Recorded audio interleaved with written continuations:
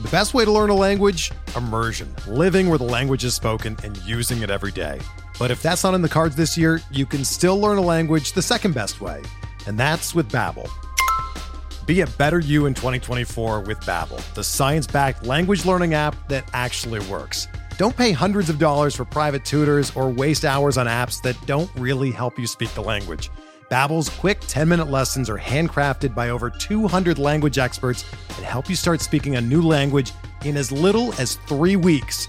Babbel's designed by real people for real conversations, and their tips and tools are approachable, accessible, rooted in real-life situations, and delivered with conversation-based teaching, so you're ready to practice what you've learned in the real world. Here's a special limited-time deal for our listeners. Right now, get up to 60% off your Babbel subscription at babbel.com/Blue Wire.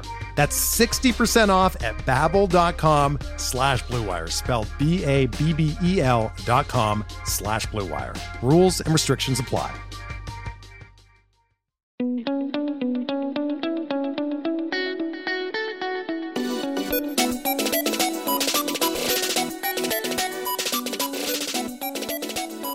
Hello and welcome to the Keeper Cut Podcast, a proud member of the Pitcherless Podcast Network.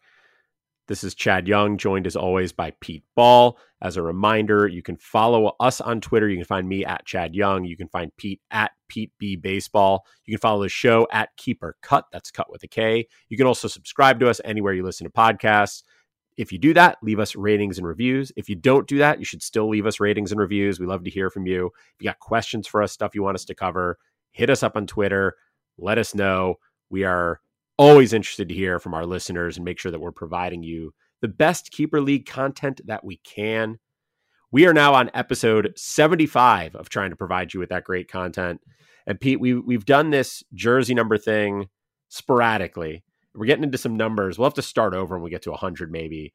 But there are a couple of 75s, and full disclosure, this is our second attempt to record this intro, and so we've already discussed these 75. So there's no trivia, no guessing games here, but a couple of good pitchers from, not that long ago. Barry Zito and Francisco Rodriguez, K-Rod, both wore number 75 in their careers, and those are pretty legitimate talents. So I'm good giving them a shout out on the show. They were keepers in their day.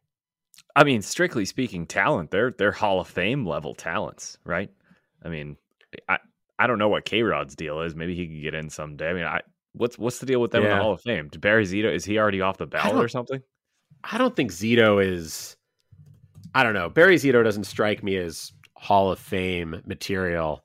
He was Hall of Fame people from the talent. I don't know if he was Hall of Fame longevity. Like his peak was like he was best pitcher in baseball for a period of time. Arguably. Briefly. I mean, he posted, so from 2000, his rookie year in 2000 through, let's say, 2003. So just those first 4 seasons, he posted ERAs of 2.72, 3.49, 2.75, and 3.30. Then he had a 4.48, and then he was in like the high threes for a couple of years, and then he was over 4 and over 5 the rest of the way. So it was Once he got to the Giants, it definitely got ugly. That's for sure. Yeah. But even with the A's, it was just those first few seasons. It was like, 125, 130 starts to start his career, 800-ish innings, 700-ish innings. And then it was just sort of not as great from there.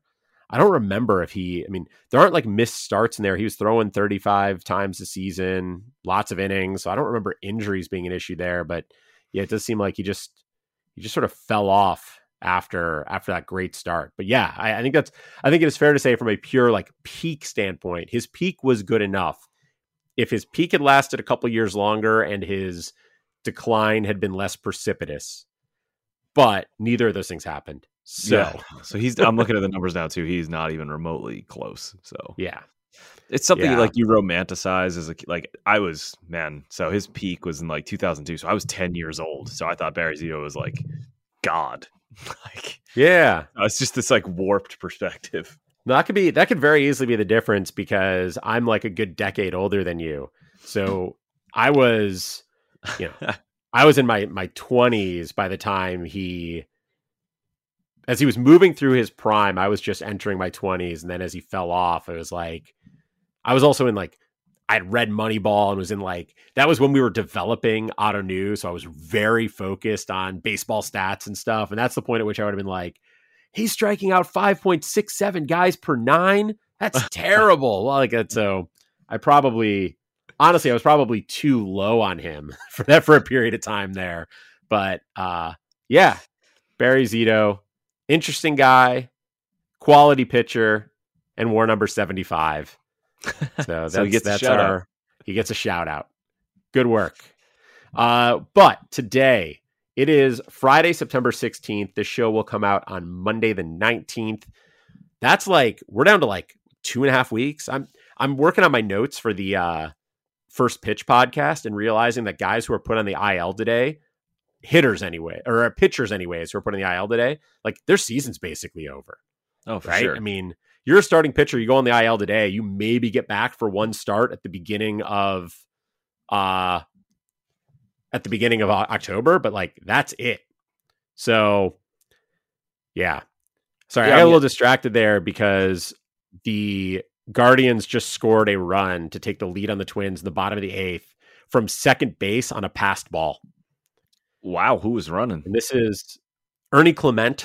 I think he was in there as a pinch runner for Josh Naylor. But the ball skipped right in front of Gary Sanchez and bounced over him and then died at the backstop, and he couldn't find it at first. And so the lesson here, of course, is you shouldn't let Gary Sanchez be your catcher. But that's a different story. Anyways, back to the show.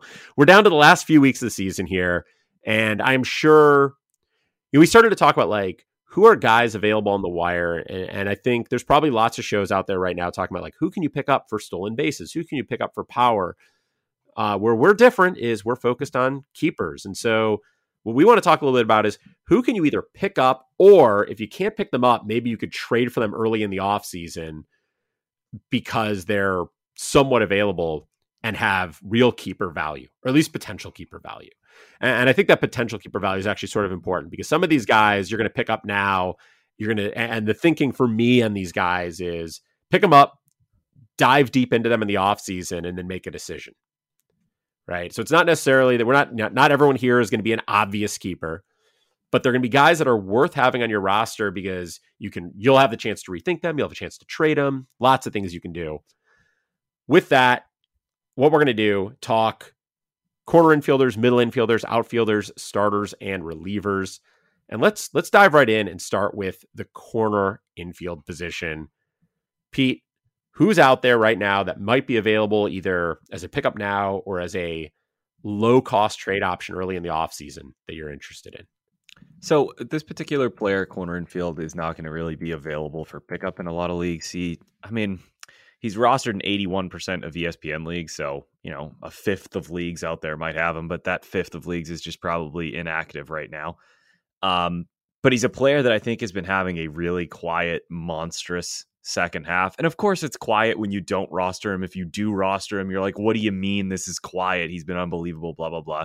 He was actually a player that you wanted to see go to the Red Sox, which didn't interest me at the time, and now I wish they did it. And that's Nate Lowe. Nate Lowe has the second highest WRC plus in baseball in the second half, only behind Aaron Judge. He has been absolutely scorching at the plate. That's a 198 WRC plus in the second half. Launch angle is still an issue for him. He's not really hitting the ball in the air, but he's been absolutely tearing the cover off the ball. And he's kind of fits this mold of just like, there's not much more to say, right? Like I want to see him hit the ball in the air more. And, he's not, I don't expect him to all of a sudden become like Vlad Guerrero Jr. at the position, but I bet that surprised a lot of people when they heard he had the second highest WRC plus in baseball in the second half. He's the type of guy in my keeper leagues, my Otnu leagues. If I see somebody else in my league has him for like, $7, now he's going to be going up to $9 potentially. And maybe he's a borderline cut for them. I'm swooping in and trying to acquire that player because I'm looking at what he's doing down the stretch and it interests me. Yeah, I think in auto new leagues where he gets particularly interesting is he's very much the kind of guy that a contender right now is sitting on as like their third first baseman, right? And they might be using him. He might be their starting utility guy, but they didn't, like most contenders didn't go into the season with him as the man at first base for them.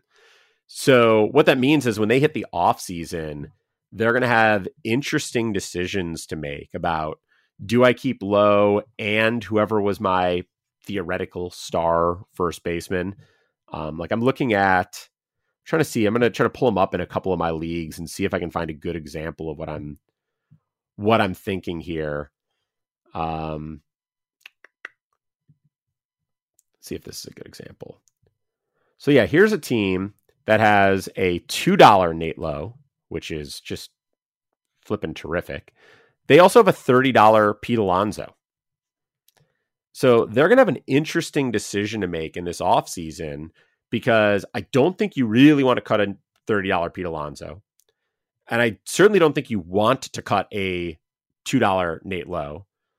But do you want to keep 2 first basemen? I don't know. Maybe you do. And maybe that's fine, right? I haven't looked at the rest of this team's lineup. Maybe they're totally good having their utility spot locked up with one of those guys. Like, that could be totally fine for them. But they're also probably looking to trade one of those 2.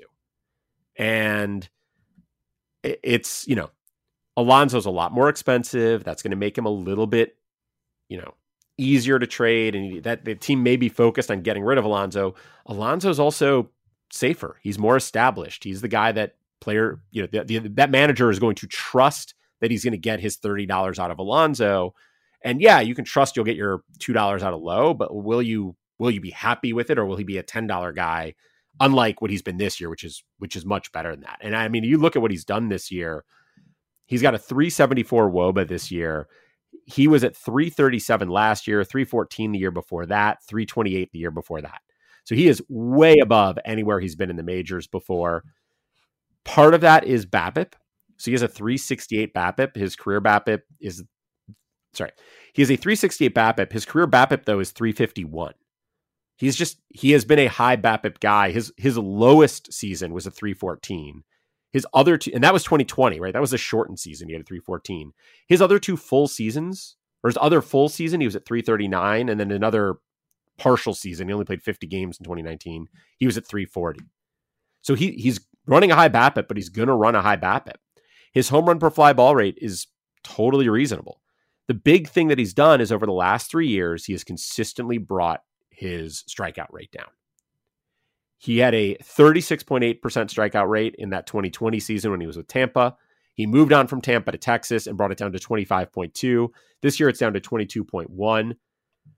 And it's been driven by, I guess, an increase in, I don't even know what, because his O swing is a career high. He's more aggressive swinging this year than he's ever been, both in and out of the zone.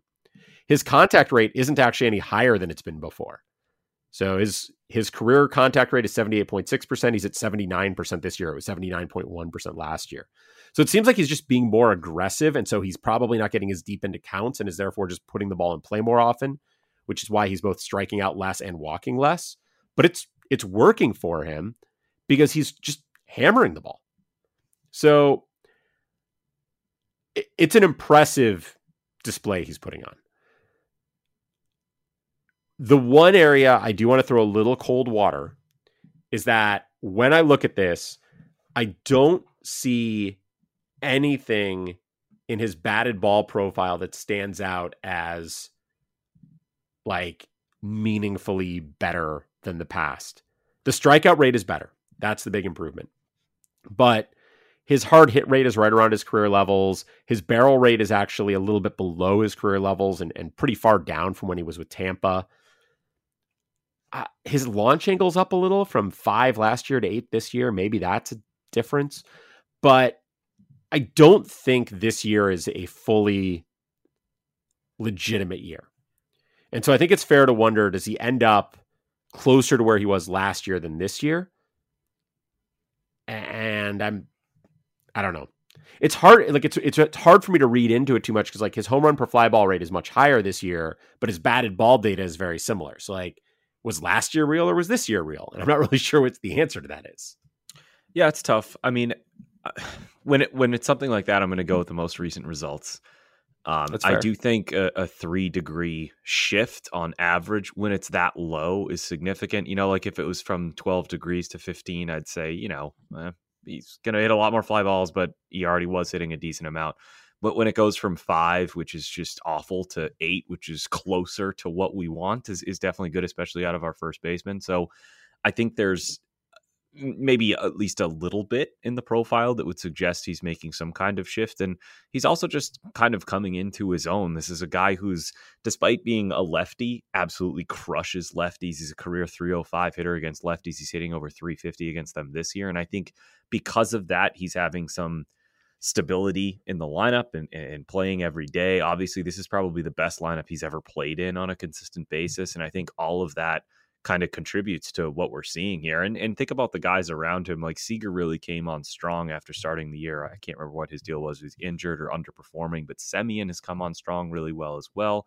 There was a hot streak from Leody Taveras in there. And I think just having offensive performers around him in the middle of that lineup on a consistent basis has helped. And if you can get him, I'm in. $2, there's no question I'm keeping him. For that particular team, it would come down to that Alonso. And you have to think, Chad, that would get hit a little bit in arbitration, right? But even still, even if it's a $34, $35 Pete Alonso, I'm smashing the keeper button there. So I think I'm with you. I think in that situation, you're just keeping both. Yeah, I think if you're that team, you keep both. I think if you're another team in that league, which I am another team in that league, that's a team I'm calling to just go and ask, hey, are you really planning on keeping both these guys? What's your thinking? Because to be honest, like I would trade for that Pete Alonso also. I was just gonna say, yeah, I could see going for either one of them. So in that case, it's probably less a like, hey, I'm interested in trading for Lowe if you want to move him, and more a what's your plan at first base, and right. how can we make your plan at first base turn into my plan at first base? So looking at this list, I am pulling up the way I tried to find guys. I am looking at Ottoneu roster percentages and trying to find guys who are under 50% rostered in Ottoneu. And the reason I'm targeting guys under 50% in Ottoneu is sort of twofold. One is it's a pretty deep keeper format with the 40-man rosters and all that. So like if they're under 50% rostered there, then they're probably available in whatever format you're playing. And the other is that it'll rather than using like standard ESPN or Yahoo percentages, these are all keeper leagues. So anybody who's a good keeper that isn't flying a little bit under the radar is already rostered. So the guy I'm looking at here, he is 12.6% rostered across Ottoneu leagues right now. So he's pretty widely available in probably every league you're in. He's currently both first base and third base eligible. He will maintain those eligibilities next year, but he's primarily been a third baseman, I believe. And that's David Villar of the San Francisco Giants. So Villar, 25 years old. He is a right-handed hitter, which is sort of plays to his disadvantage, which I'll talk about in a minute. But he's been really good. He has a 340 WOBA on the year. There's no like obvious red flags in his batted ball data. His BABIP looks fine. His home run per fly ball rate looks fine. There are some deeper concerns, and I think they will make him more readily available this offseason than maybe he should be. So one of those is his exit velocities. His average exit velocity is 84.5, and his max EV is 103.9. That's not good. It's a relatively small sample size. He's only got 61 batted ball events because he's only gotten 121 plate appearances. And so, he has time to prove that he is more than that. And if you look at his minor league track record, like he hit 27 home runs in AAA this year in 366 plate appearances, and he's got 5 more in 121 major league plate appearances. So that's a total of 487 plate appearances with 32 home runs. Right? You start looking at like a 600 plate appearance pace, and he's pushing 40 home runs. Now, AAA, different story, all that. Double-A the year before, he had 20 home runs. In 2019, he had 13 home runs in just 113 games, had 13 home runs in just 60 games, 62 games in 2018. Like, he has a power track record. And so because he's got that power track record, I'm more inclined to believe that his exit velocities will improve than that he's just never going to hit the ball that hard. His issue this year has been playing time. He's been up and down a couple times with the Giants. He made his debut on July 4th. He played for a little while, then he was sent back down, then he played for a bit, then he was on the bench a bit. And like, he's just been, up and down, right? He was there July 4th through July 16th. Then there was the All-Star break. Then he played sporadically until early August. Then he was gone until early September. He's now starting to play regularly. And over the last week or so, he's been really good. And he's been consistently playing at first base, third base, and a little tiny bit at second base. I don't know if that's something that'll happen regularly, but it's happened at least once. And his numbers, I mean, to put him in an Ottoneu perspective, he's only putting up 4.07 points per game. But as I said, he's been playing sporadically. He's been pinch hit for. He's been pinch hit. If you switch him around and look at his points per plate appearance, right? And so what this does when you look at points per plate appearance is it allows you to say, if this guy is starting the game and playing the full game, what would he put up? He's putting up 1.209, actually 1.210 basically, points per plate appearance. At 4.3 plate appearances per game, that's 5.2 points per game. That's a really solid number, especially given the fact that third base hasn't been particularly strong this year. It's better than half my roster in the staff league. Yeah. Yeah, totally. So again, I said before that like the guys I'm looking at here are not guys that I'm like, yes, go get David Villar. You're going to definitely want to keep him at, the $2 it costs you to pick him up right now. I don't know if that's true. There's a lot of things that could go wrong this offseason. One is projections start to come out and don't buy in. Another is that we find, you start to dig into his minor league numbers and find out that those home runs are all park inflated. Like there's a bunch of things that could happen that could make me sour on his talent. We also could find out that like the Giants just don't see him as part of their plans, right? Like right now, third base for the Giants, like Evan Longoria is hurt. JD Davis hasn't been that good. VR's been playing, but not all the time. Like there's questions around that position, and who knows what the Giants might do this offseason. So he may not have a job, and it may be obvious he doesn't have a job. But I want the option value. I want to have him on my roster and be able to sort of make that decision for myself in the offseason. And yeah, so that's my pitch for David Villar. I like it. I especially like it for teams like when we're doing something like this, especially this deep in an Ottoneu league, which you talked about this and you said VR is owned in 12% of Ottoneu leagues. Like, man, that guy must be available in every single one of our listeners' leagues.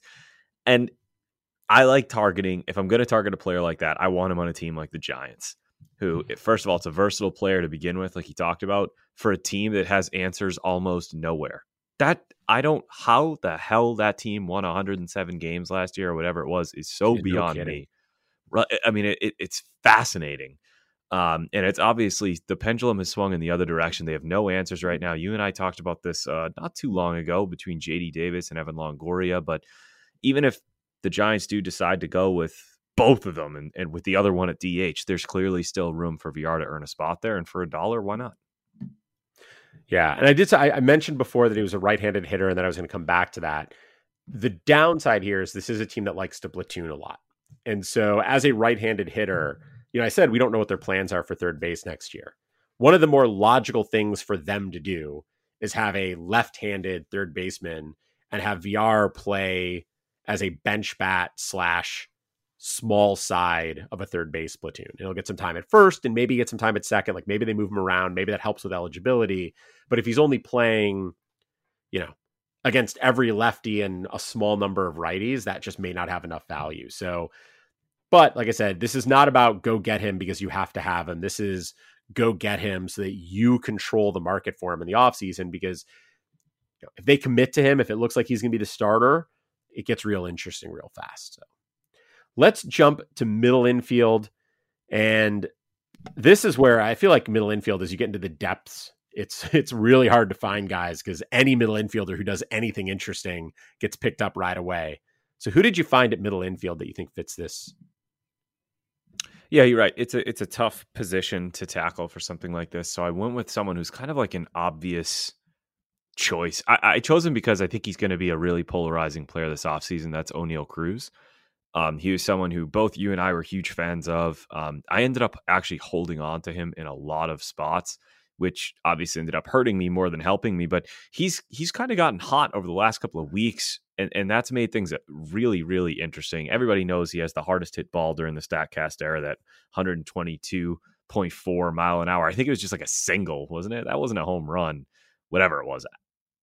Yeah, it was like a low line drive or a ground ball maybe even, but yeah, something like that. Yeah. Something like that. Whatever the case, super talented. And so it's like, how do you look at a highly rated prospect who's shown all of the tools, who has a barrel rate over 15%? How do you weigh that against a 38% strikeout rate and the fact that he, I'm going to say it, plays for the Pirates? I think that's hard. And so I've always been in on him. I'm kind of looking at this as an opportunity of like, you know what? I'm glad Cruz had a 38% K rate. If for any reason, because now I can go buy him from maybe managers who held on in their long-term leagues and says, you know what, I'm going to sell on this guy. I don't want to commit to such an egregiously high strikeout rate. And it's not just the strikeout rate, right? I mean, that's what's contributing to it, but that batting average is the category that matters for fantasy. And I'm sorry, he's not going to hit for a high batting average unless he starts putting more balls in play. But when he does put the ball in play, holy crap, this guy is so talented. So I'm going to be in on him this offseason. I'm going to try to buy low if I can, but I totally understand if managers tell me to go away because they still have him at a good price and they still believe in the talent because he's still shown it. It's so weird, Chad. He's shown like so much good and so much bad somehow in this short. Well, and he's been the last like 2-3 weeks, he's been absolutely crushing the ball. Since August 28th, 2.5 weeks, almost 3 weeks, he has a 155 WRC plus. Like, he's been incredible. He's got it. And actually, over that time, he has a 282 average. Now, part of that is a 395 BABIP, but he does strike. Like, he's fast and hits the ball real hard. He should have a decently high BABIP, I would think. So I expect him to be above 300, although not 395. But he's still over that stretch. And this was the thing that concerns me is at one point, I was thinking, like, at one point during this stretch, about a week ago, he had gone from August 28th through September 10th. So about 2 weeks, a little less than 2 weeks. He was even better. He had a 220 WRC plus over that stretch. And I understand we're getting at, 53 plate appearances, small sample size, but he had run his strikeout rate down to 28.3%. And I was like, all right, if this continues through the end of the year, if all of a sudden from, late August through the end of the season, he's running a below 30% strikeout rate, I'm going to be all over this in the offseason. And then it's gone right back up, like right back up. He is now, his last few games, he struck out. So going back to yesterday, I don't know what he did today so far. I think he homered today. He has the most, but like, it's the most Oneil Cruz 3 game. Look at his last 3 games. It's the most Oneil Cruz 3-game stretch that you could come up with. He struck out 3 times yesterday. He struck out 4 times the day before that. He struck out twice the day before that. He struck out twice the day before that. He struck out twice the day before that. But he also hit a homer in there. And so, like, that's just what he's going to do. And I'm pulling up now to see what he did today because I swear I saw that he homered today. He did. He's find his so box over score. Today he was 1 for 4 with a homer and a strikeout. So over his last 3 games, he is 2 for just 1 strikeout though. Yeah, that's true. That's the first time he's had fewer than 2 strikeouts in literally a week. Yeah. So he's 2 for 13 with 2 home runs, but 8 strikeouts over those last 3 games. That's just what are we doing? I think with Cruz, what you're betting on is that there have been these 60 plate appearance runs of more like a 25 to 30% strikeout rate instead of a 35 to 40%. And I think what you're betting on is that is him developing.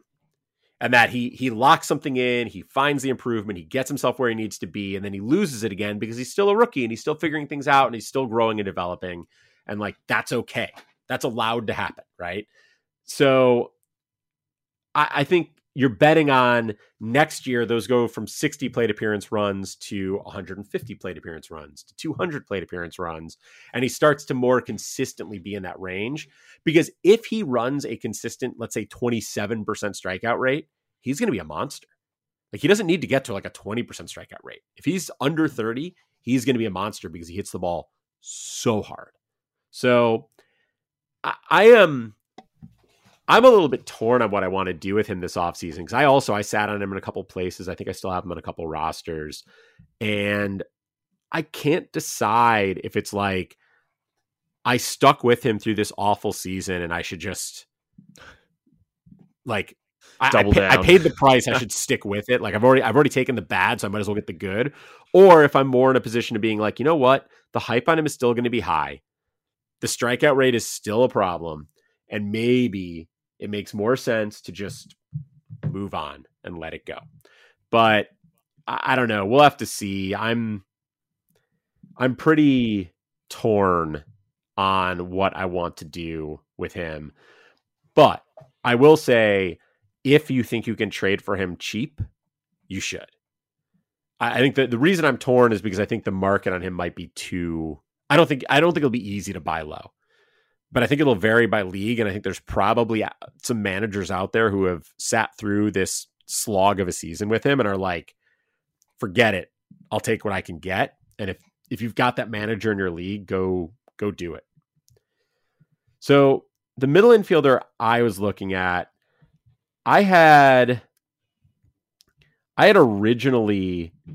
I wanted to talk about Bryson Stott, and so I'm just going to mention his name, but he's like 88% rostered in Auto News, so he didn't fit my description, but he's been playing pretty well lately, and so I just wanted to mention his name. But the guy I ended up going with is Nick Gordon of the Twins. And there's a couple of things I like about Gordon. One is he's been producing lately. He hasn't been... great on the year. He has a 327 WOBA.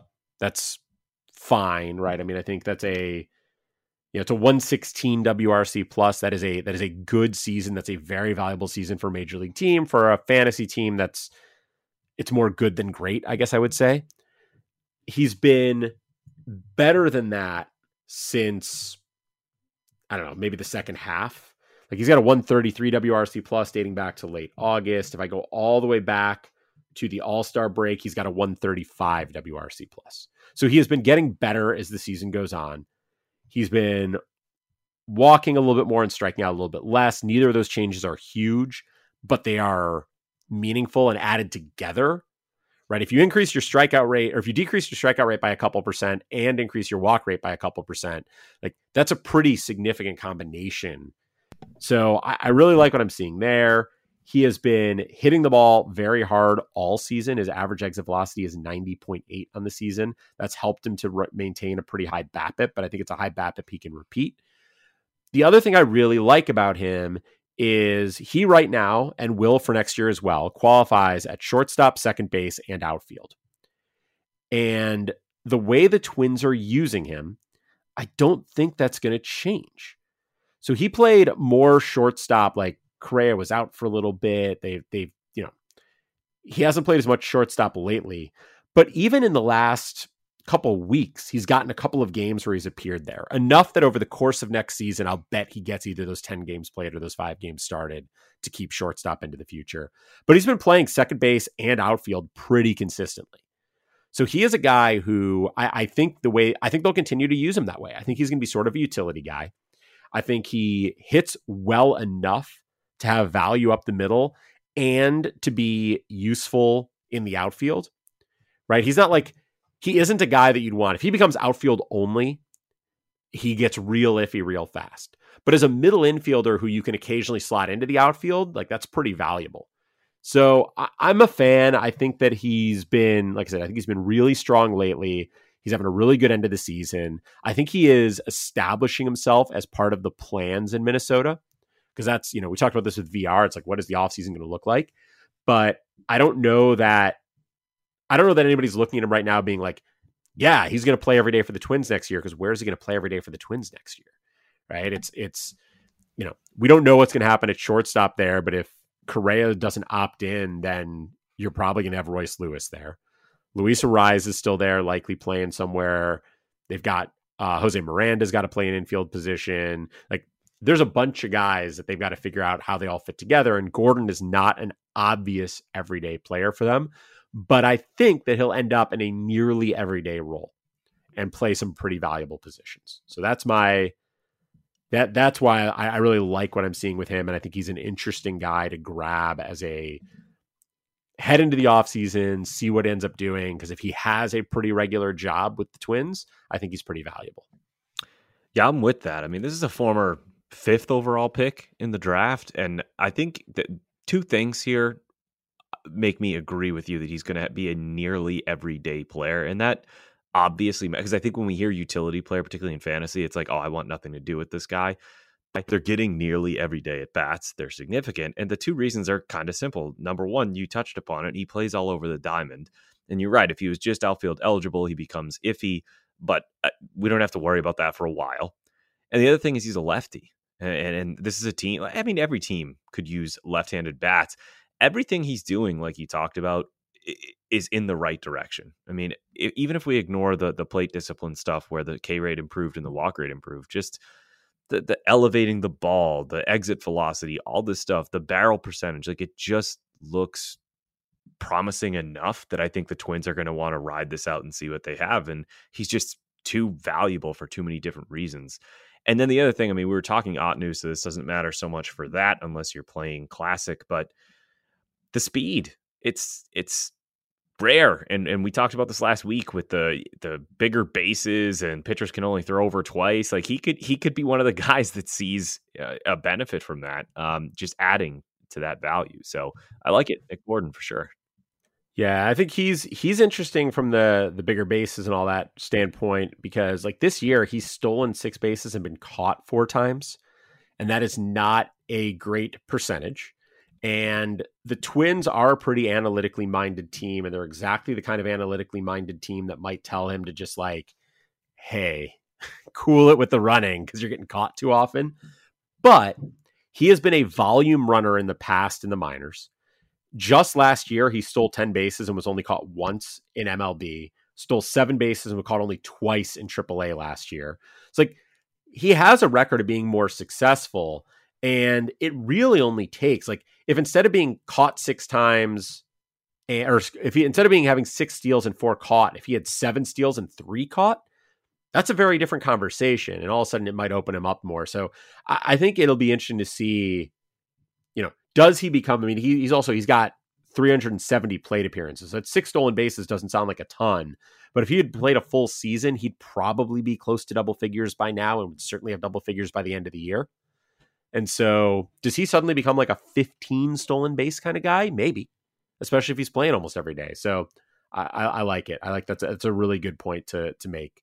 Again, even though it may not have a ton of Otnu value. So it is really important for other formats. Let's take a quick break, and when we come back, we'll move on to the outfield and then the pitcher's mound. Hey, Alex Fast here, and thanks for listening to this podcast on the Pitcher List Podcast Network. If you're a fan, consider supporting all of us by getting a PL Plus subscription, where you're going to get an ad-free website and get access to our Discord, where you can talk to all of our podcast hosts and staff. Plus, you can hang out with our incredible Pitcher List community. It's basically a baseball sanctuary year-round for as low as $8 a month. You can sign up at pitcherlist.com/plus, and you're going to get your first month free with promo code podcast. Also, don't forget to check out everything else we do as well, from YouTube videos, live streams, newsletters, off-season articles, TikToks, breakdowns, over 15 baseball podcasts on our network. We can't stop talking about baseball even during the off-season. So sign up for PL Plus today at pitcherlist.com/plus and use promo code podcast to get your first month free. All right. Thanks for listening. Let's get back to the show. All right, welcome back. We're talking about late season pickups you can make or early offseason trade acquisitions. And we've talked about middle infield. We've talked about corner infield. Let's go to the outfield. Pete, who you have for us fielding in the outfield? So this one I can be kind of quick on because it's out of the 5 names that I came up with, I think it's the least interesting. It's Seth Brown. So in the second half, and again, I'm looking second half, who are guys kind of flying under the radar who you could kind of stash away. He's over 30 years old. He's pretty much a career platoon player, although in the second half, he's been playing pretty regularly. 880 OPS, 12 home runs in the second half. Anyway, the reason I bring him up is Eno Sarris, before the season started, wrote an article on The Athletic titled MLB will have humidors in every park this season. What will it mean for offense? And although my baseball podcast listening has really been cut down lately with the start of school and everything, I was able to turn on fantasy baseball today. That came out weird, but that's how that should have come out. And Scott White of CBS was talking about how the Coliseum in Oakland has recently become like a launching pad. Like something is happening there where like home runs are just flying out of the Coliseum. And that certainly caught my attention. And he tweeted out the article that, wrote all the way back before the season started. And, did say that the Oakland Coliseum had the 3rd highest possible percentage increase in home runs. Now I'm going to spare our listeners the jargon, and I'd rather they go and read the article themselves. The Athletic and are both phenomenal, but Oakland was 3rd on that list behind Petco and Oracle. And maybe it's finally combining with the heat. I know Oakland itself has been going through a little bit of a heat wave. And to combine all of this together is like my crazy like tinfoil hat. Here's why you got to go get Seth Brown. But why I think the numbers that Seth Brown has put up in the second half might be a little bit more legit than we might think. And if there is somebody in an Ottoneu league who's got him for $1 or $2, or somebody in a keeper league who has him on a last round pick, and I think he could be a part of my team next year, he's somebody I'm looking to potentially sink some assets into. You know who's got him for $2 in multiple Ottoneu leagues? I'm going to guess Chad Young. He is frustrating me to no end, to be honest, because so you mentioned his second half, and it has been a very good second half. From the start of the second half through early August, he had a 307 WRC plus. That means he was 207% better than the average player. And so I picked him up everywhere, and then I started using him. And from August 8th until, I don't know, a week or two ago, till let's say 2 weeks ago, till September 3rd, August 8th through September 3rd, about a month, he had a 42 WRC plus. And so I was like, forget it. And so I started moving on from him a bunch of places, and where I didn't move on from him, I stopped using him. And since September 3rd, he has a 249 WRC plus. So here's my thing on Seth Brown is, first of all, Seth, please try to hit while I'm using you and not only when I don't use you. That would be awesome. But he appears to be kind of streaky. And so I would take a look at that. I have no idea if that's actually been true over his career or if that's just a weird, fluky thing about the second half of the season. But he does seem to have gotten hot again. And he's had a couple of these runs where, like, just in his last, he has 5 home runs in his last 38 plate appearances. He had a similar run to that back in July-ish. And so when he gets hot, like, if you've got him, get him in your lineup when he's hot, because he does seem to get hot. But I'm with you. I was buying in. I'm very happy I still have him. The couple of places I didn't get so frustrated that I eventually gave up and moved on, because in a number of places I got so frustrated I moved on. I actually think, did I do that in the staff league that we're both in? Yeah. As a matter of fact, if you go look at his League 13 player history, I added him in April of 2021. I cut him 6 days later. And then, so the dates I just gave you, where he was red hot to start the second half and then went ice cold on August 8th. I picked him up in that league, in our staff league. I picked him up for $3 on August 9th. And I cut him on August 20th. Jesus. It was just like, he's done nothing. So maybe it's actually Seth, you, and you could just be me. can't have Seth Brown. This could be poor me. guy could have had a I'm not Hall allowed. of Fame career. Yeah. If I would just stop rostering him. Yeah. Well, Maybe it's just that league. He's been doing well for me in some other leagues. So, well, it's really weird, Chad, because someone just started an auction for him in as you were speaking in the in League 13. That's really strange. Oh, crazy! And I think I don't know it's too early for me to even bid on him because I don't think I've hit my 30 days yet. So, yeah. So my guy, looking for someone who is lower rostered, and this is interesting because outfield. So the other positions that we've looked at so far, if I do a search in AutoNew for players who are rostered under, what I basically did is I search for players who are rostered in at least one league, but in less than half of leagues. And then I sort by points per game. And the other positions, there have been multiple players over 5, some even over 6 points per game. Now, that doesn't always mean they're all that good. Like one of the middle infielders who's there is Jordan Groshans. He's over 6 points per game because he's played like 3 games. So, at outfield, there is one outfielder who is over 5 points per game and rostered in under 50% of leagues. And that's Nick Maton of the Phillies, who's actually a middle infielder, and he's second base, shortstop, outfield. He is, by the way, I could have talked about him for middle infield. I think he's sort of an interesting guy, but we'll leave that aside. Everyone else is really under 4.5 points per game. Like there are not a lot of outfielders who are not rostered and putting up decent numbers. And so this was a challenge for me. And I came up with 2 names, and I can't decide which one I like more. And so I'm going to throw them both at you and get your thoughts on both of them. They are both platoon bats. They are both, one of them is a left-handed platoon bat, which is better. One of them is a right-handed platoon bat, which is worse.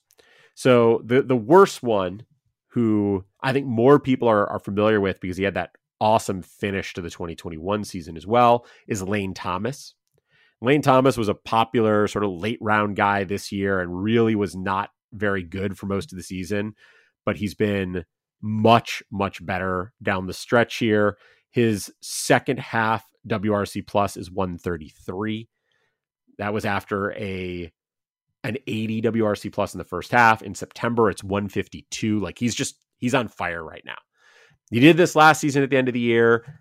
And my guess is that even as people see this performance down the stretch this year, there's going to be a decent number of people who are like, yeah. Fool me once, shame on you. Fool me twice, shame on me. Right. And but this is sometimes how players develop, and he's still only 27. And so this may just be it may just be that he got hot late last year. He had a rough start this year and he's settling back into form now. And next year is the year he puts it all together. So I think if I can get him nice and cheap, I'm intrigued by that. The guy I am more interested in, because I think he will maintain the large side of platoon next season in a very hitter-friendly park in what should be a very strong lineup, especially if they change their manager, is Gavin Sheets of the White Sox. And I don't know if you've been following the news of the White Sox, but there's been talk about how La Russa was urging them to make contact, put the ball in play, not worry about this launch angle stuff. And since he's been gone, this team that was supposed to have great power suddenly has great power again. And Sheets fits right into that. He had a 89 WRC plus in the first half. He has a 123 in the second half. He's actually cooled off quite a bit after a great August. He's got only a 21 WRC plus in September and October, but I think he is a legitimately good hitter. I think he is a platoon guy. I don't think they're going to use him against lefties, and I think you just have to be comfortable with that. But as an outfielder he's also first base eligible, which is a nice little bonus.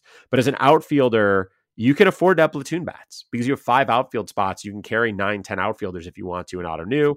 In less deep leagues, like even in my CBS league where I only have 4 outfield spots, my bench almost always has at least 1 or 2 outfielders on it. I only have, I usually have anywhere from 2 to 4 bench bats, and I try to find multi-position guys, and multi-position guys these days are almost always includes outfield. And so Sheets, I can make room for him on almost any roster because he's going to play the large side of the platoon. And when he plays, he's really good. He hits. And so that's a guy, again, who I'm very happy to have him for $1 or $2 right now, where I can keep him cheap into next season. You can't start an auction for him in League 13 because I have him for $2 there. He is not one of the guys I've moved on from. We'll see if that lasts. But I like him going into next year. But again, another guy who it just depends what the White Sox look like going into next season, because it is also possible going into next season, Jose Abreu is still around, and they've got to figure out how to get Vaughn and Sheets and Eloy Jimenez and Luis Robert and AJ Pollock, and like they've got all these guys, and then they're going to have guys like Oscar Colas coming up, and so it's crowded. But if he looks like he is going to be a sort of full-time large side of the platoon guy, I'm all in. Yeah, I like Sheets. I think that's a good call there. I think there's a lot more upside with Sheets than there is with Thomas. Thomas, I just worry about where like he is hot right now, and he's actually helping me out in quite a few spots. As is Pollock, by the way, who you just mentioned there in passing. He's been good lately. Yeah, he's been pretty hot. With Thomas, I worry like if this is a guy who basically has zero pop and he's going to have an OBP around 300, I don't know what he does for me. You know, I think we were hoping there was going to be more speed, and in a literal sense, there is speed, but in a stolen base sense, there hasn't really been. But Sheets, I'm with you there. It's just, you know, we got to see how it shakes out. Talent wins out, and that's why I'm hoping Sheets and Gordon from our middle infield conversation end up with, you know, that 400 to 500 plate appearances that could be pretty impactful in any kind of format, let alone one as deep as Ottoneu. And I couldn't help but think, man, that stuff about Tony La Russa is just like so typical. How much has that affected Andrew Vaughn, I wonder? Because Andrew Vaughn had like coming up, and when he got drafted, was supposed to be this monster power hitter, and he's having a fine year. It's weird. His WRC plus is like exactly 100 or something like that, but in his WAR, I think it's like 0.1 or something. Maybe I'm wrong in the WRC plus. I might be thinking about his WAR.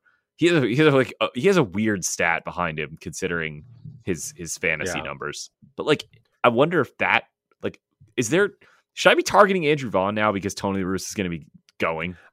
I think it seems like a crazy thing to say, because I cannot imagine any other circumstance where I would be looking at a team or a player and saying they have a new manager, I'll bet they're going to become great now. But I sort of feel that way about maybe literally every player on the White Sox. Like, you know, Eloy Jimenez and Luis Robert have had all these injury issues. And I can't help but wonder how much of that is an old school manager like La Russa, who thinks you should be out there every day. And like, you know, this is ridiculous, because I just mentioned this book on our last episode. I talked about, I read the Ricky Henderson biography. La Russa managed him. And one of the things La Russa talked about in the book is that Ricky was ahead of his time in believing that if he was at like 80%, he should take a day off and like get himself rested. And that is like, every player seems to do that now. But they talk about La Russa as being one of the managers who believe that, like, no, 80% of you is better than my alternative, so you need to be out there. And I can't help but wonder if guys like Robert and Jimenez are, whether it's literally La Russa saying you have to go play, or whether it's just a sort of cultural thing he is imbuing into the clubhouse of like, I expect you to play unless you really can't play. Like, are they rushing back? Are they playing when they should be taking days off? And will a new manager take better care of those guys' bodies? And therefore they'll have much better seasons next year. And I think you're right. Like, is Vaughn not hitting for the power he should because he's being told by his manager to do something different? Maybe. So that is a unique situation where I actually think, like, different manager, I might actually treat those players differently. I think I will buy in on those guys. I would just like to see the front office, like, not necessarily eat crow for the satisfaction, but like I'd like to see that there's a change in thinking, because it's one thing to get rid of La Russa, but who you hired him in the first place, you know, like, well, but what's going on here? The thing is, as far as I can tell, it's not the front office; it's just the owner. Okay, yeah, I'm not that familiar with this. It just seems like Reinsdorf went over everyone's head and was like, "This is our manager," okay. And so I'm not sure. I would guess. I haven't spent much time in front office meetings with the White Sox, but I would guess behind closed doors right now, the conversations are not like, wow, how did this go wrong? The conversations right now are like Ken Williams and company being like, hey, Jerry, remember when we told you not to hire this guy? Look what's happened since he got sick. Like, he's been gone, and look how much better we are. And I maybe they're being more respectful than that, but I would guess that's the type of conversations happening. And I suspect La Russa's done for good, but we'll see. Let's jump to the pitcher's mound, and I'm going to start with starting pitchers. Any starting pitchers, and this is always hard, right? Because every starting pitcher shows any sign of anything gets picked up, but any starting pitchers out there who you think might be available either now or in the offseason that are interesting long-term value? So I'm going to go with one that I don't know how you're going to feel, Chad, because you were super in on this guy like I was, and he's, I guess, disappointed. It's Blake Snell. Blake Snell is the classic, like, 2 steps forward, 1 step back, 1 step forward, 2 steps back pitcher where, he'll rally off a couple great outings, and then out of nowhere, it's this monster clunker with 1 million walks. And he was interviewed like a month ago, and I'm trying to find it. I can't, but the gist of what it was he was kind of showing some frustration with, like, he knows he doesn't go that deep into games, but when he tries to pitch to contact, bad things happen. So he's accepted, like, I'm a power pitcher and guys are going to foul a lot of balls off, but I just have to be aggressive and stay in the zone. And it seems like in the second half here, he's kind of done that for the most part. I mean, the results speak for themselves. In the second half, he's got a 2.75 xFIP, and that's obviously accounting for, but like, he's been successful despite a 359 BABIP. So there's even a little bit of bad luck in there, and he's been pretty good here in the second half. So, I mean, we're talking about a Cy Young talent, a guy who there's a lot of fire in that arm. If you can tolerate the occasional clunker and probably a high whip, then I'm kind of targeting Blake Snell, because I think there's probably a lot of managers that you're in leagues with, speaking to our listeners now, that are frustrated with Blake Snell and ready to move on. And I'm trying to leave emotion out of it. Like, that pitcher or that hitter that just keeps hurting you and you keep going back to the well. I'm trying to leave that out of it and just look at him in a very balanced way and just see, like, there's still talent here. And look, last thing I'll say on him to underscore the talent, 139 strikeouts in just 103 innings. So, like, yeah, obviously not going deep into games, spent some time in the IL, but he's still good. Like, he still is good. He has to be good. He is good, and he avoids home runs, which, a lot of power pitchers, that's an issue, right? And he's been avoiding home runs this year, which is a great sign. It means that if that BABIP corrects, like, the bad combination for pitchers is walks and home runs, because walks and home runs are skill related things, right? Pitchers who give up a lot of home runs and walk a lot of guys tend to continue to give up a lot of home runs and continue to walk a lot of guys. And then things get ugly, because if you give up home runs after you walk guys, it's bad. The other thing that I think is interesting about him is, he came back, he'd been injured, right? He missed some time. He made 1 start, not even a start. He threw a pitch, right, in early April, and then was gone again until May. He had a few starts there that were sort of shaky. His first really sort of good start of the year, and this is not a start you probably had him in your lineup, but July 1st at the Dodgers, he went 5 innings, struck out 12. He did walk 4 and gave up just 1 run on 4 hits. Pretty good start. Since then, he has had 3 blowups, but he has only given up more than 1 earned run 4 total times. And one of those was only 2 earned runs. The 3 times he gave up more than 2, one of them was at Coors, when you probably should have had him on your bench. One of them was just his last start, which was against the Dodgers, when you probably should have had him on the bench. The other one was against Cleveland. You would have started him against Cleveland. You would have eaten that. Fine. But if you look at that run from, let's say you didn't use him for that Dodgers game to start that run, you picked him up for the next one. If you had used him for that entire run, he would have a 3.30 ERA, 2.41 FIP. He's striking out almost 13 batters per 9 innings. Like, just great results. He even got you 6 wins over those 12 starts. Awesome stuff.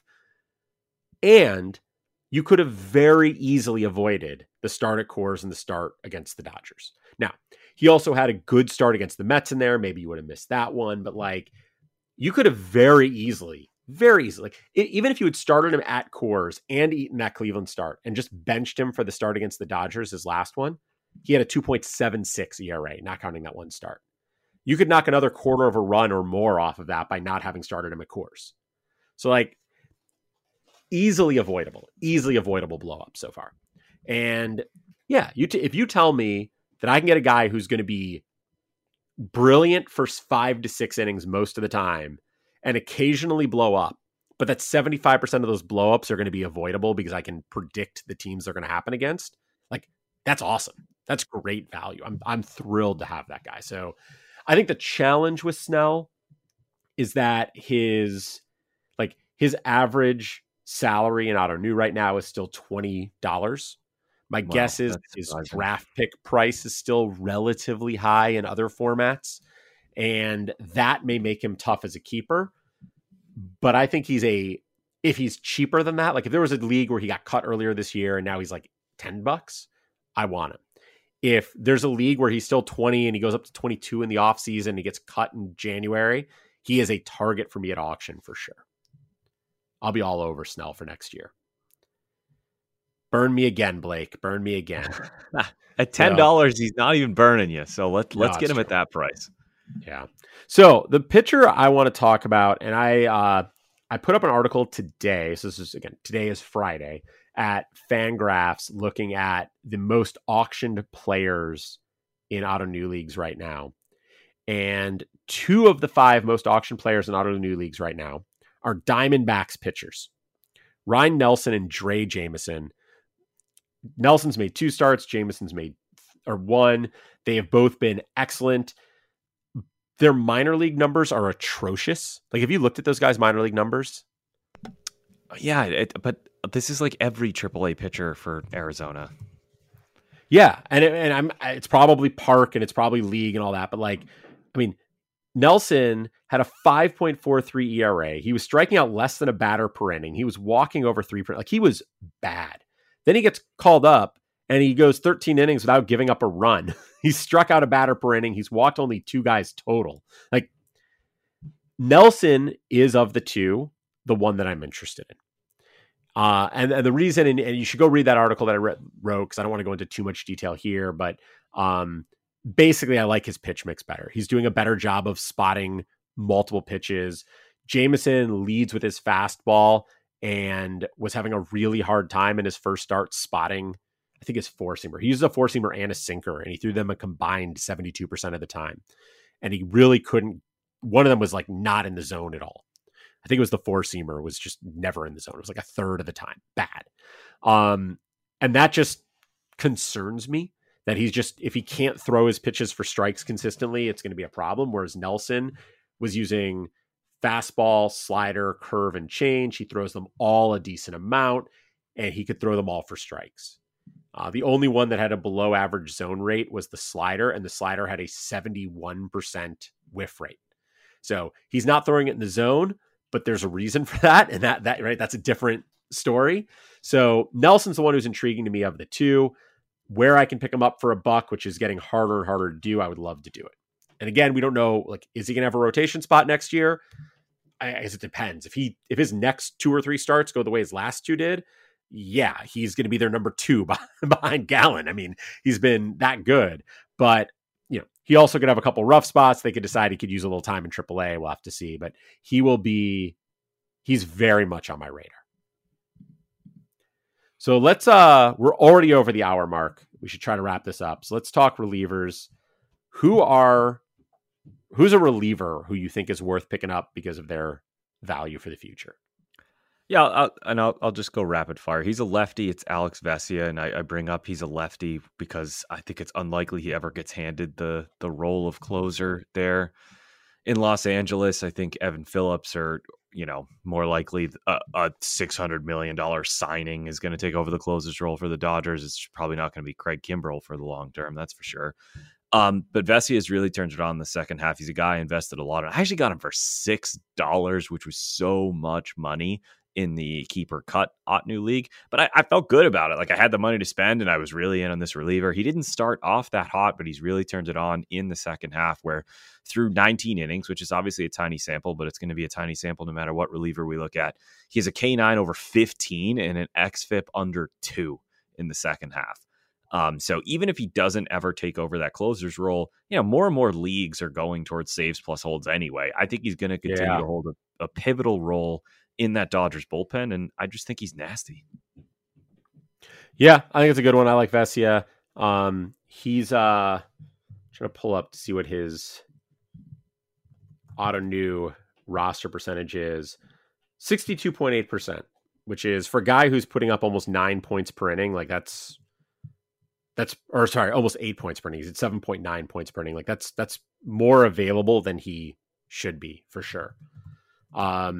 The pitcher I want to talk about, so just throw out one more guy who doesn't quite fit he's rostered in 95% of Ottoneu leagues, but he is pretty under rostered in other formats. That's Alexis Diaz, who I think is going to be the Reds closer next year. So if you're in a league where he's available and you can lock him down as a closer, I would do it. But actually fitting into my definition of guys who are under 50% rostered in Ottoneu, the guy I'm looking at is Pierce Johnson of the Padres. Johnson was a guy who was on my radar early this season. I was picking him up in auctions and stuff like that. And then he got hurt really early in the year. He made, 6 appearances in April, and then was done until 5-6 days ago. He's made 2 appearances since he came back. Those 2 appearances, though, he's gone 2 innings. They've been perfect. He has 3 strikeouts in 2 perfect innings. Pretty good. His numbers on the year, like, he's at 9.95 points per inning. Now, again, it's only 8 innings, but he had all the signs of a guy who was ready to break out. And it looks like he's done that. He needs to do it over a larger sample size. But I'm really intrigued with him as a guy who, it has to be a saves plus holds league, because I don't think he's likely to be the closer for the Padres.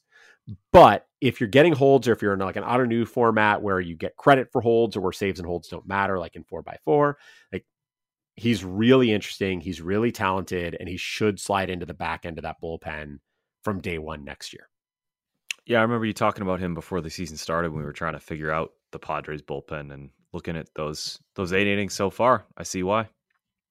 Yeah, I mean, I really thought he could have claimed the closer's role in San Diego. And, if he hadn't gotten hurt, maybe, I guess by then they had already traded for Rogers, and it was clear Rogers, like, they were all over the place. So it's hard to know if that ever really had a chance of happening. Yeah. And it's still sort of weird there. Yeah, for sure. And Hader seems to have settled in, and Hader's got more control, right? They have 1 more year with him. At least, Is that right? Yeah, he's definitely not a rental. I don't think so. So I'm pulling this up. Let's see if I can find this real quick. Josh Hader, he will get arbitration next year, and then he is a free agent for the 2024 season. So they have 1 more year with him. But it looks like he settled back into being Hader. And if that's the case, then it's his job next year, and there's no reason to speculate on who it'll be. It'll be him.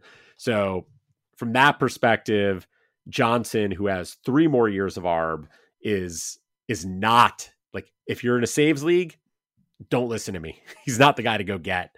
That's where Alexis Diaz is more interesting. But if you're in a saves plus holds league, or again, a league like an Ottoneu 4x4 where role doesn't matter, I'm high on Johnson. So Pete, we're like I said, over an hour. Anyone else you want to mention? Any other guys that people should be picking up that you think we need to mention?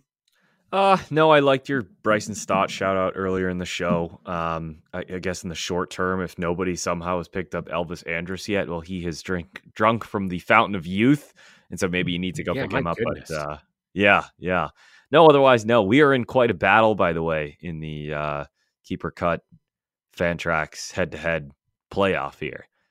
Has it gotten? I mean, I haven't looked tonight. And last I looked, like, you were up 6-3, and it was going to be there. Like there was a path for me Like it wasn't, the door wasn't closed, but it was closing. No, there's definitely still a path. It's like if you just look at the score, it's 7-2-1, but there's 3 categories that you're still within striking distance, so nothing is over at all. Yeah. The problem is I threw all of my bullets on the mound today. I have very little pitching left. So I think it's I don't think it's going to happen. But I'm glad I've at least kept it close into the weekend because I wasn't really sure I was even going to do that. Your team's been so dominant this year. So, well, this is like my MO in all leagues, though. This stat right here. I have 7 more home runs than you. I have almost double your home runs. I'm only up by 4 RBI. Every home run any player ever hits for me is a solo shot. I swear all solo shots. Yes. Yeah. That's like I've my CBS league that's 6x6. It's on base percentage, but the sort of extra stat on offense is doubles plus triples. And I have a tendency to have weeks where I like out homer the other team like 17-5, but they out double me like 10-9. And it's like, you have 15 total extra base hits and I have 17 home runs. Why do you get half credit for that? It drives me nuts. And so it's taken me time over the years to realize that like go to total bases. Need to go out. Well, we could, but I actually what it is like, I don't mind the strategy, but I actually have needed to go and find doubles hitters. I've needed to go find, like, it's an OBP league, and part of an OBP league is like you don't think about high average guys, but high average guys are also the guys who tend to hit like ropes to the gap or like, find a way to get to second on a ball that gets cut off. And the big boppers who have high on base percentages and high home run totals tend to be the guys who like that ball that gets cut off in the gap. They're like, no, I'm just going to jog slowly into first. The Jordan Alvarez. We're going to stay right That's here. Right. So it's taken me some time to realize that like I need to find a way to balance that a little bit better. And I think I've done a better job of that this year, but it drove me nuts. And that is the same kind of thing of like, I have all the home runs and none of the RBI. Why is that happening? So yeah. Anyways, thank you all for listening. Hope you enjoyed this. Hope it was useful. Hope you pick up some of these guys and they win leagues for you next year. We'll be back with you next week. If you've got anything you want us to cover, like I said, you can hit us up on Twitter at KeeperCut, at Pete B Baseball, or at Chad Young. Love to hear from you. Love to hear your suggestions and topics. Hope you have a good week, and we'll talk to you later.